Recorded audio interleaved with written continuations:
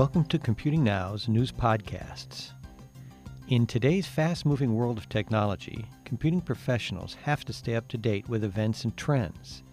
These podcasts help keep you current with the most important and interesting topics from industry and research, taken from the pages of IEEE Computer Society publications. Listen today for insights into the technologies and techniques you'll be working with tomorrow.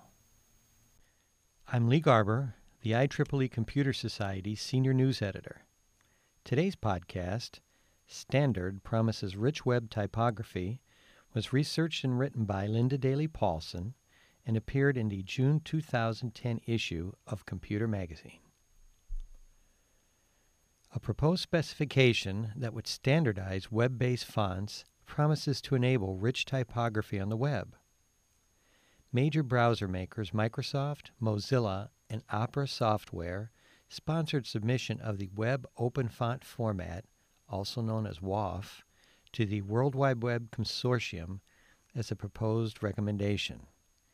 The W3C chartered its Web Fonts Working Group in March 2010 to produce WOF, an effort to enable developers to easily utilize more than just the relatively few typefaces already installed on most computers.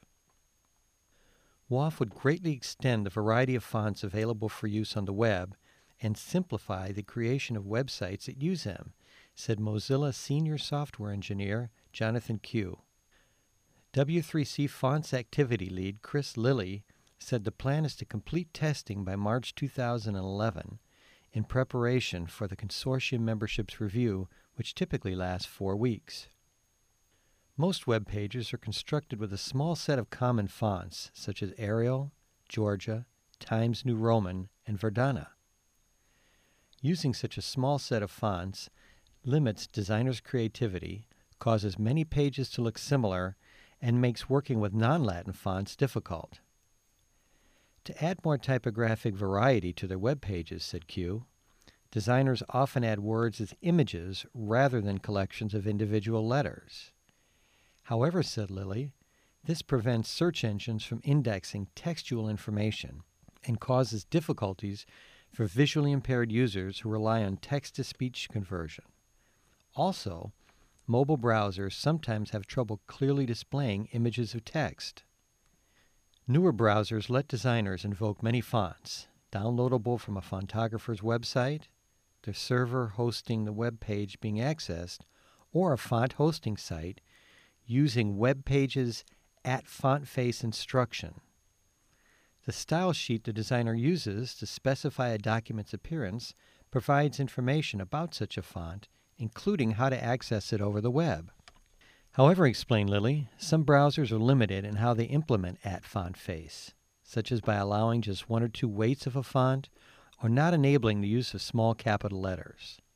Moreover, at font face doesn't provide information on standard use of the fonts across platforms, which is what WOF would offer. Other approaches, such as Microsoft's Embedded OpenType, let developers embed various types of fonts in their web pages. However, Lilly said, the approach is proprietary, and potential users have had patent and security related concerns. With WOF, the web page designer specifies the desired font information in a style sheet. The person accessing the page first downloads the WOF file, which provides information about the font the designer chose. This includes the fontographer's website, the server hosting the web page being downloaded, or the font hosting site from which the browser should access the font. The browser then renders the page as described in the style sheet.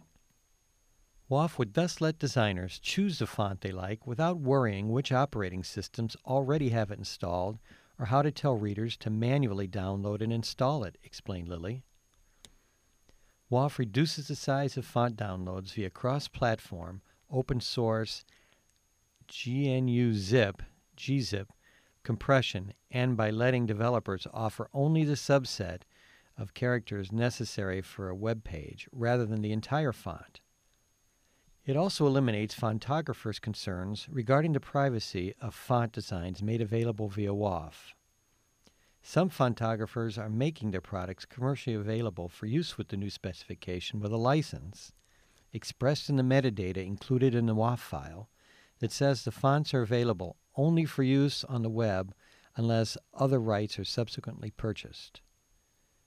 Opera Software Chief Technology Officer Hakan Wium-Lee said WAF is likely to become broadly adopted because of wide support. In addition to browser developers, Q noted, most type foundries back the specification. Thanks for listening to this edition of Computing Now's News Podcast. You can hear other episodes and keep up with important technology news and trends at the Computing Now news page at computer.org/cn.